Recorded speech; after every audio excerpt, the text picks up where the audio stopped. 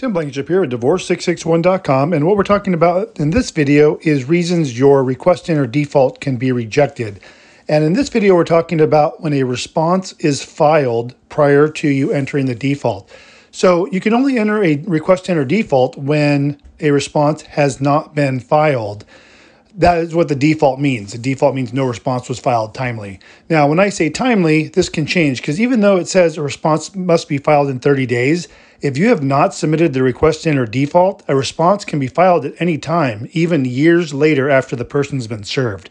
So just keep that in mind. If you get a rejection, it says a it says a response was filed, and you're like, hey, this was 30 days, way after 30 days. Why did this happen? Because it can. As long as the default's not entered, a response can be filed.